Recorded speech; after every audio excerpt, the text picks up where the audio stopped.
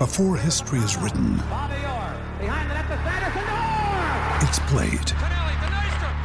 Before it's frozen in time, it's fought one shift at a time. Before it's etched in silver, it's carved in ice. What happens next will last forever. The Stanley Cup Final on ABC and ESPN Plus begins Saturday.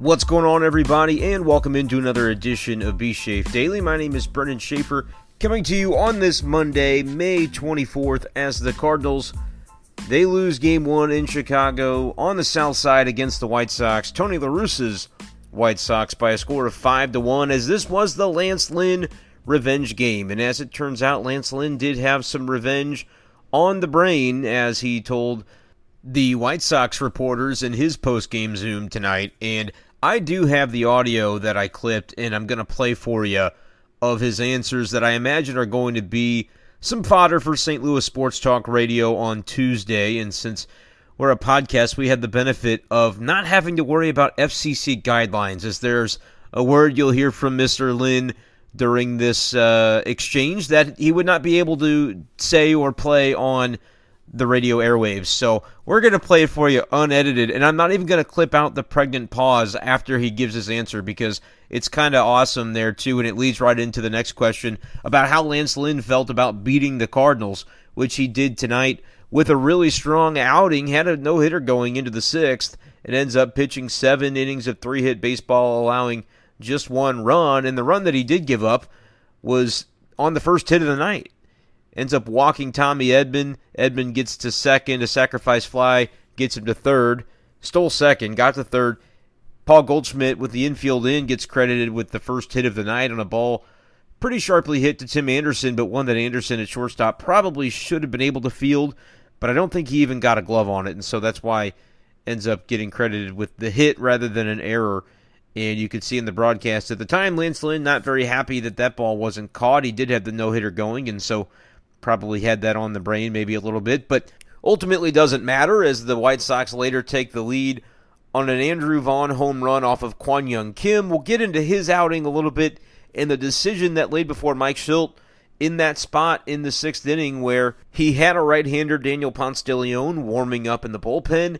Andrew Vaughn has very good numbers against lefties that we'll give you in a minute, and talk about kind of the nature of that decision, and it's kind of a reiteration of a topic that we discussed after Friday's loss, when the Cardinals' kind of middle relief crew got blown up by the Cubs so badly in that 12-3 loss. But first, I want to stop teasing it and go ahead and play the Lance Lynn audio for you, because it is delightful, as he always is. Has that body language thing always been there, that aggressiveness, or has it been refined? I've always been an asshole. Vinny? Lance, Tony was getting asked a lot about facing off against St. Louis today, but what was it like for you to pitch against your old team? I'm not going to lie to you. That was probably the most satisfying win I've ever had in my career, not counting the playoffs. So I enjoyed it quite a bit, beating them. It's one of the teams I do not have a major league win against, and now I do, and I definitely enjoyed it. Well, what is that mix of emotions like? Is it a lot of nostalgia involved, or is it a little bit of a prove it kind of thing too? Prove it, hatefulness, a little bit of everything. If that's not the spiciest stuff you've ever heard from Lance Lynn, and I expect nothing less, by the way. Cardinals fans I see on Twitter already are kind of like, whoa, what the hell? Like, catching a stray, didn't necessarily see this coming from Lance Lynn. Look, I mean, you have to go back in time a little bit, but that offseason where he became a free agent and the Cardinals kind of let him out there to dry, whether he wanted to even come back, I don't know if that's necessarily, been established. I know that at the time, that season that was going along, he was pitching pretty well and thinking he would get a pretty good contract. I remember reporters surrounding the team going on local radio and predicting that it would be a $100 million contract. Like that was kind of what people were thinking. And so It didn't go that way, if you recall, for Lance Lynn. It didn't go that way for a lot of guys in his situation. That offseason was kind of the first free agent chill that really took effect over Major League Baseball, and so he had to settle for a much lesser deal. And you heard it there at the end. What was the emotion? Was it more like prove it, and then he says, yeah, prove it, hatefulness, a little bit of everything. So really great stuff from Lance Lynn if you're a media type that loves to soak this kind of thing in and talk about it, because that was awesome. Like, did you hear the pregnant pause after his first answer where he just said, yeah, I'm an asshole. I've always been an asshole. And then there were a few seconds before the PR person for the White Sox directing the Zoom says the next name of the person who's to ask their question. That was just great.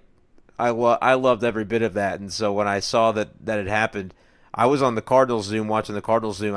Maybe I should have tried to find a way onto the White Sox Zoom instead. Would have been far more entertaining for sure on this night. But Lance Lynn was good, and you didn't you expect it, though? You expected him to have this kind of outing against the Cardinals. Like I said, if you weren't maybe keen to the idea that there might be some bitterness or some resentment there based on the way it all went down, Cardinals didn't try to sign him to an extension, just, never came to be, and did he want to be here? Did they want to have him there? It just kind of didn't, it never did feel like that extension was going to come.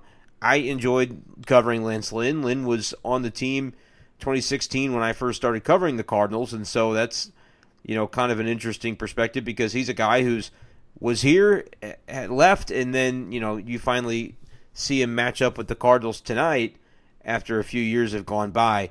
And he's been really good, by the way. I mean, you talk about the misses the Cardinals have had in recent years. Again, personalities play a part in it, and so it just, for whatever reason, and you can certainly criticize the team for not making a different decision, because if you look at the way he's performed over the last few years since leaving the Cardinals, especially within the last couple of seasons, he's been really, really strong. When he went to Texas, that's really when he started to dial things in. 16-11 season back in 2019 with a 3.67 ERA. Last year was really strong as well, 3.32 ERA, and this year's been off to an excellent start. He's now 5-1 after sticking it to his former team on Monday night. ERA all the way down at 1.51. So he's just that guy who comes at you with fastballs. The slider was looking really good tonight. He got Yachty on a slider that, you look at where the pitch ends up and you're thinking, man, that cannot be a pitch that you swing at, but it looks enticing, especially when you're gearing up for a Lance Lynn fastball, because he has so many variations and different ways he uses his fastballs, his different iterations, that it can be real tough. And so if you're kind of geared up for that fastball and you see, a pitch that looks like it's going to dart to the outer edge of the plate, and then it falls off the map, not even off the table, it's just totally gone several feet outside and in the dirt, gets a little bit of a check swing, full swing, go around action on Yadier Molina. That is Lance Lynn, and when he's got that kind of, it's not even an off-speed pitch, it's just his little breaking ball that he still throws with some oomph behind it. That's just the kind of guy he is, and it's been effective for him the last few years. And the Cardinals maybe question whether health-wise that would hold up, and they just weren't ready to give the kind of contract. And then I think when you look back and say, well, he only ended up getting like a year or two on that deal. I don't know off the top of my head what that contract was. Pulling it up here, I think it was just the 1 year, $12 million that he got from the Minnesota Twins. Pitching for them, then gets traded midseason to the Yankees, which was a big deal because he had to shave his beard. Lance Lynn always bearded. Then goes to Texas, and then the trade to the Chicago White Sox in a deal that sent Dane Dunning, a pitching prospect who's in the rotation, I believe, now for Texas, to the Rangers. So Lynn's moved around, bounced around a little bit, but has really continued to be that kind of dominant workhorse type innings eater that he was with the Cardinals. And he's stayed healthy. Now into his mid-30s, has continued to just be a really strong pitcher. National League, American League hasn't mattered for him. He's been pretty much the same guy his whole career. And last year, in the COVID season, at age 33, you talk about all the difficulties that went on during that campaign, and for the guys that did remain in the Cardinals rotation with the COVID outbreak, how careful the team was with a lot of those guys. Wainwright was really the only guy they kind of let go and do his thing and just let it eat and see what happens. Well, Lance Lynn is the kind of guy you can let it eat and see what happens. I know he missed the 2016 season with an injury, but I guess that was Tommy John for him that year. But other than that, Lance Lynn has been a really durable guy, and pretty much everybody gets their Tommy John at some time or another, it seems like these days.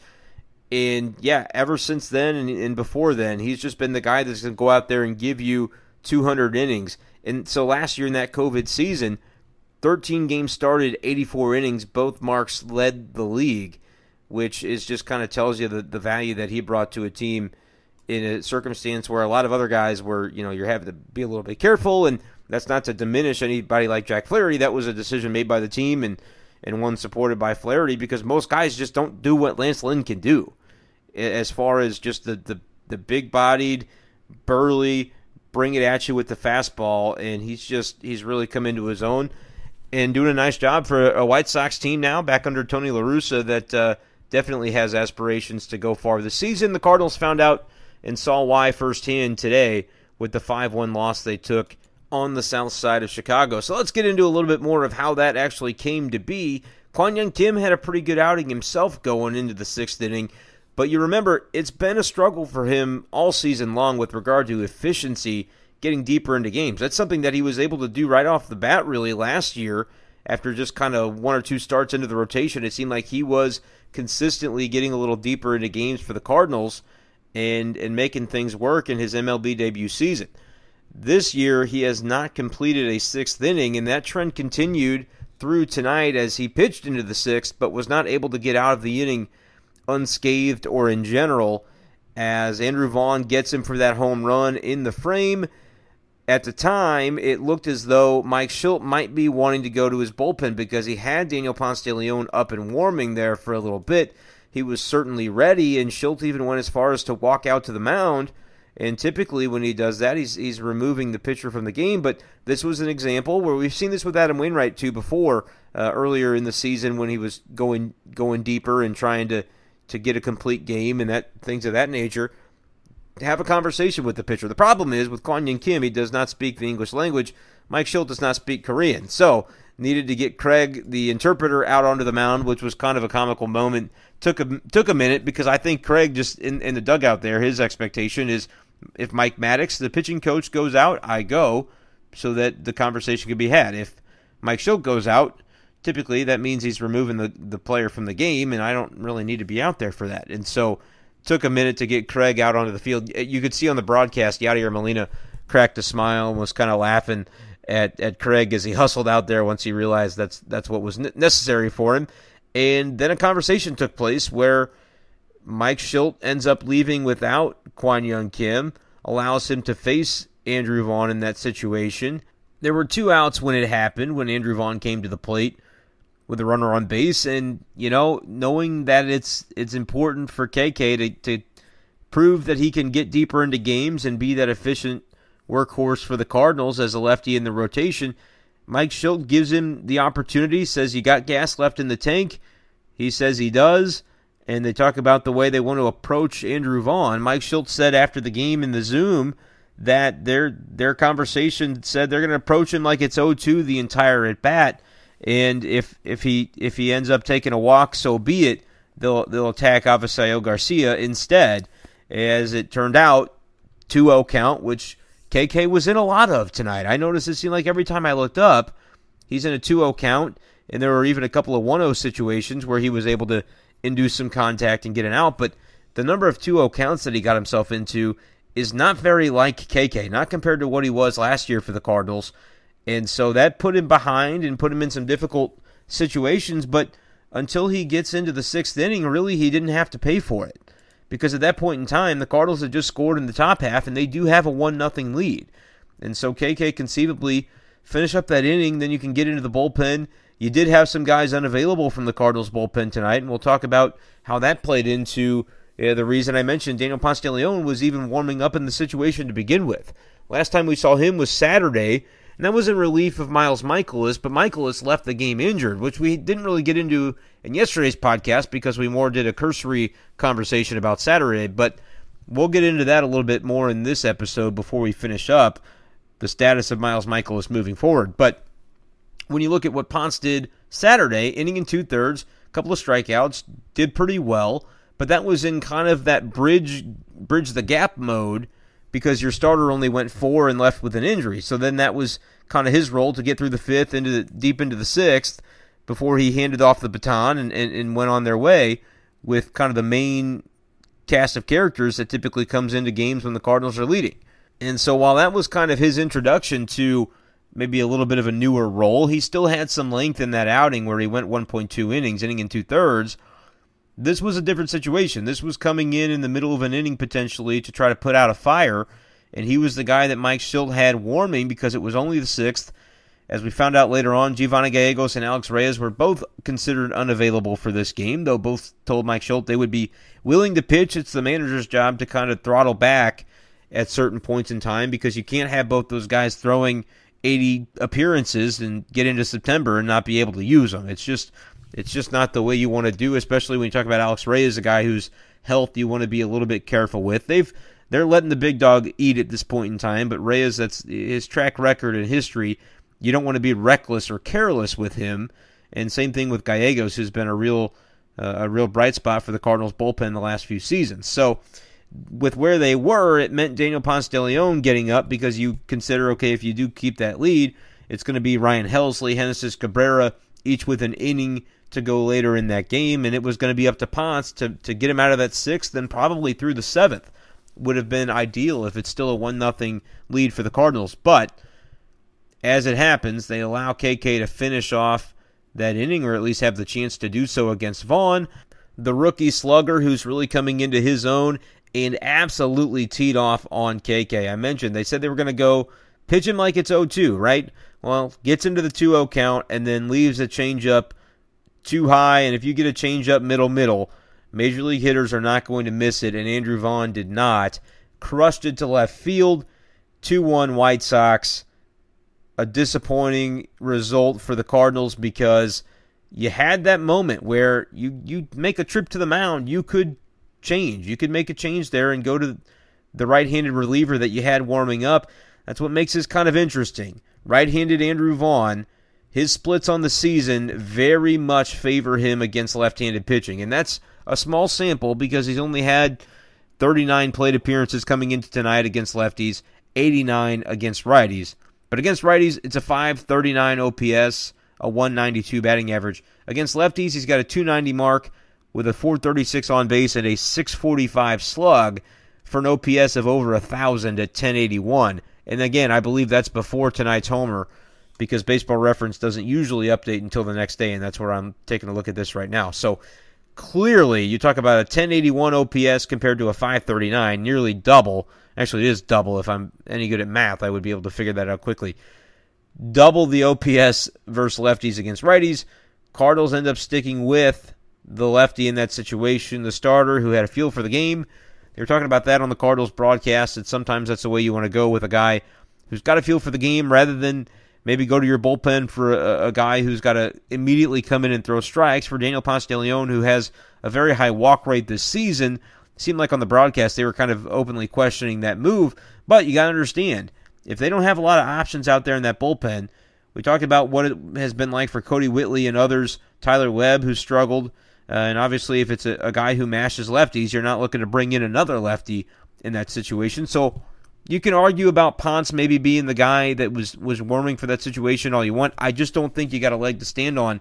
That's a conversation to have about the front office, and can they supply this roster with the reinforcements that it appears it's going to need out of the bullpen before it ends up tanking too much of your season to be able to be as competitive as you want to be. Like, the Cardinals are still first-place team, but you lose too many games because of shoddy bullpen work and just assuming that or kind of hoping that it's going to work itself out at some point. That's not a recipe. That's not a winning recipe, and we'll see what the Cardinals and John Mozeliak and company are going to ultimately do about that. I frankly thought there was going to be more of a shakeup after Friday when you saw Whitley and Webb struggle consecutively for the second game in a row. It was like, all right, maybe this is time to kind of make a move, but Whitley got into the game tonight as well. Cardinals elected not to do anything with Tyler Webb, which I understand. The guy has been a valuable piece of your team for the last few years, and in this season hasn't shown that, but has kind of a little bit of cachet with Mike Shildt, certainly as the manager and with the organization. And so for Tyler Webb, rather than DFA a guy, the Cardinals are always going to go that extra step to try to see if they can pull it out. Webb wasn't part of this tonight, though, and so you can't really have that be baked into the conversation for today. But after KK gets pulled, it's Ponce de Leon, and KK does walk a batter after the home run to Vaughn, which I'm not sure why he's still in the game at that point. I guess really you're trying to get him through that sixth inning, but at that point in time, I just think, the home run's already happened. Go to your bullpen, give Ponce a clean slate to start the inning. That might have made the most sense. And I could even see the argument for saying Ponce should have been in that spot against Vaughn, because Vaughn doesn't hit righties as well, and maybe that would have produced a different outcome. However, when Ponce does get into the game, it's not like he lit it up either. And this is the predicament that Mike Shildt has been dealing with this season, where if you're not talking about Genesis Cabrera, Alex Reyes, Giovanni Gallegos, and maybe to some extent Ryan Helsley, but he's had his ups and downs as well. But if you're not talking about those big dogs, the big trio out of the bullpen, what are you really talking about for the Cardinals? It doesn't end up. It's just not reliable. It's not. Pick your poison, right? It's hard to blame the manager for going one way or another when it seems like none of the options that he's gone to recently in these kind of middle inning spots to get to be the bridge to the end, they haven't really panned out. And so when Ponce comes in, he hits Nick Madrigal with a pitch. Granted, it was inside pitch that wasn't especially close to his body. It just had kind of got him on the elbow.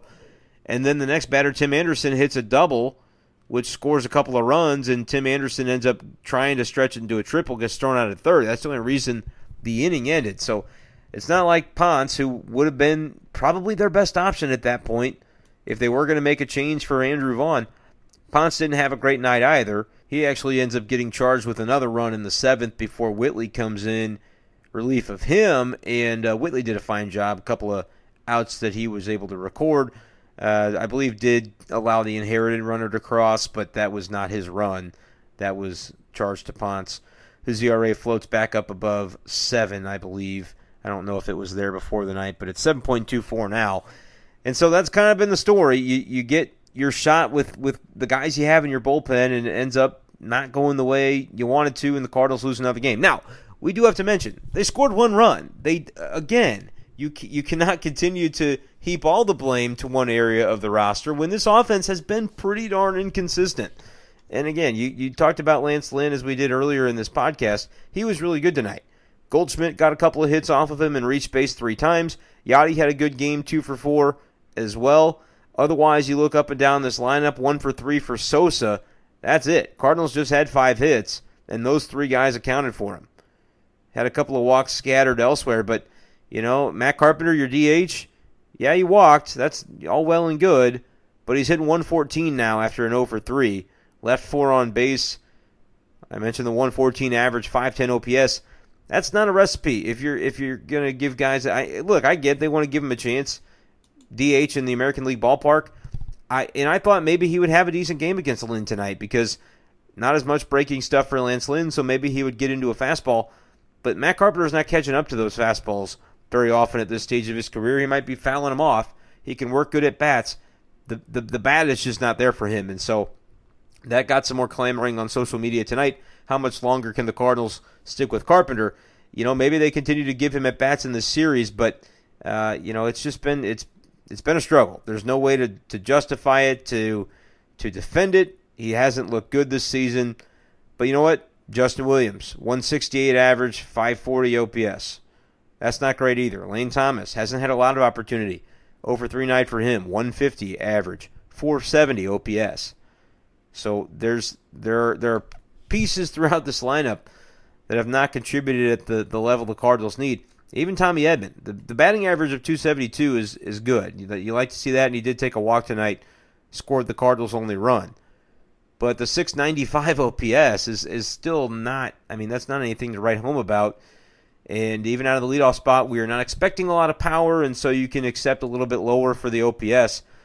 Would like to see Edman be able to add a little bit to that number. Just, the doubles. That's where his power can come from, and he can get the OPS up that way. Like I mentioned, took the walk tonight, did steal a base, and so showing you what he can do at the top of the order, even when he doesn't get a base hit. But overall, the Cardinals offense, just whoever it's going to be, they've got to find a way. 0 for 4 for Dylan Carlson back in the lineup tonight. He's had a fine season, still at 786 on the OPS, 284 on the batting average, but, it's got to come from somewhere, and tonight it didn't come from Carlson, not Arenado, not Matt Carpenter.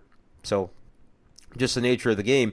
I mentioned Justin Williams went 0 for 3. He didn't actually start the game. That was Harrison Bader, who kind of got rolled up, basically diving in for a ball, didn't catch it, might have had it in his glove for a moment based on what Mike Shildt was describing, relaying it from Bader. But then the ball, when it squeaks out, it kind of basically he lands on it as he's rolling and sliding forward, and that got him in the rib. That's, you're expecting to slide onto grass and knowing what that feels like, and as an athletic guy being able to brace your fall. But then when the baseball ends up there right on your rib cage, that does not feel good. And so Bader was down for a couple of minutes, did walk off under his own power. Cardinals said going to have x-rays, and imaging hasn't shown anything so far, but tomorrow they'll have a better update on his status as of Tuesday. But you hope that there's nothing broken, no fracture in the ribs there, because that would cause him to miss some time. And as we mentioned, the outfield not exactly in an exuberant spot right now. You've lost Tyler O'Neill. He's back on the injured list as well.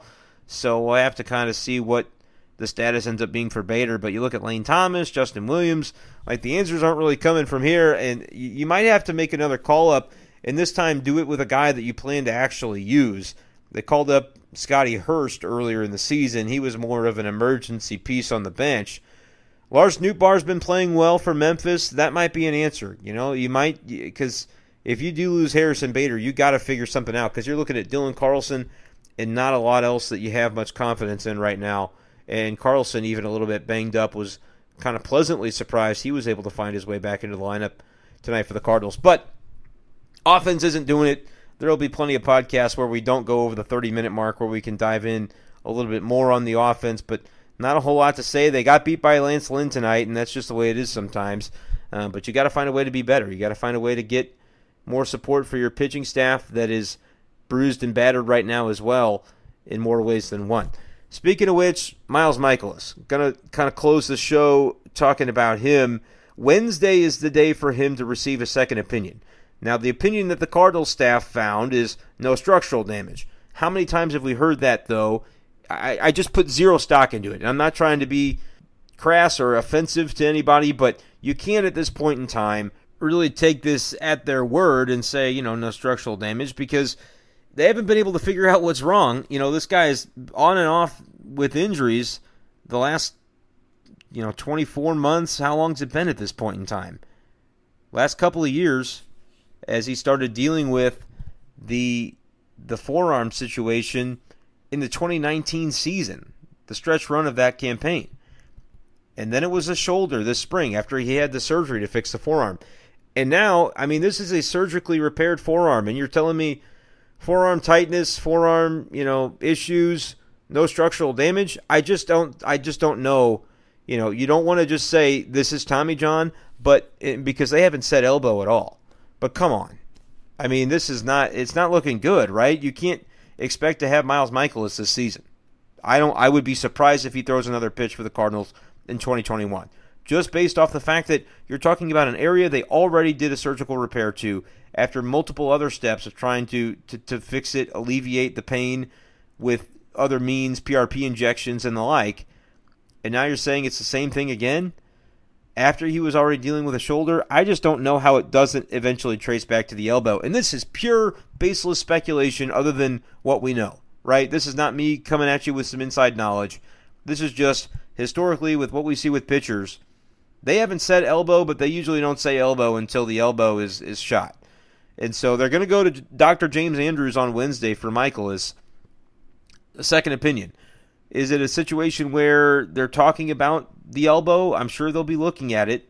They'll be looking at the forearm. They'll be looking at everything in there. It's all interconnected, and so they want to figure out why he's having the experience of the soreness and the pain that he's trying to pitch through, and just it continues to recur, and he's not able to figure out what's going on there. So James Andrews, anytime you hear Dr. James Andrews involved, you know it's probably not great news.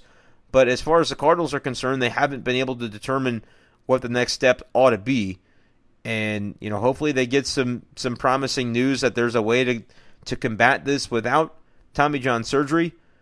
Because, again, they haven't mentioned the elbow, but I'm mentioning it because I don't know how else this ends. Definition of insanity, doing the same thing over and over again. And, listen, you're not going to give a guy a surgery if that's not the area that's an issue. If it really is just the forearm and there's a way to have to combat it without an elbow surgery, then that's the way you go about it. And listen, I feel like Cardinals fans listening are yelling at their radios or their phones or however they're listening and saying, well, of course he's going to have Tommy John and be out for the rest of the decade. That's the way Cardinals medical staff goes. And while I don't think that's necessarily a fair evaluation because, injuries happen across baseball. You look at the White Sox. They've lost a lot of outfielders. Guys get hurt. That happens, and it happens in particular to pitchers. But I think what rubs fans the wrong way is that it's fine, it's nothing, and then he's done. And that is the trend is that way because if you're hearing comments, you're probably hearing it from the manager after a game, and he's most often not going to be the guy to relay the bad news. And so I'm saying, I'm hearing Mike Shildt and what he is saying. I wouldn't, if I'm a fan, get my hopes up, and you probably aren't. You probably understand how this goes. I'm not telling you I know what Miles Mikolas' injury is. I'm just telling you I don't think it gets resolved soon. And I'm usually the guy that brings in the measured take and tries to say, let's wait for the medical process to play out. We've done this song and dance with Mikolas so many times. I would be surprised, is all I'm saying. I'd be surprised if we see him back this year.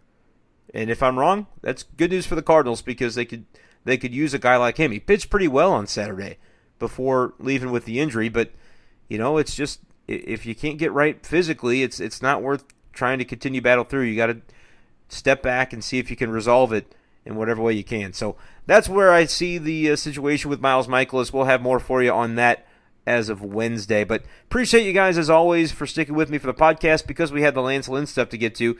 Went a little bit longer than we have been going. Let me know if you mind that. Let me know how long you typically like to listen to your baseball podcast. I appreciate you if you're choosing this one.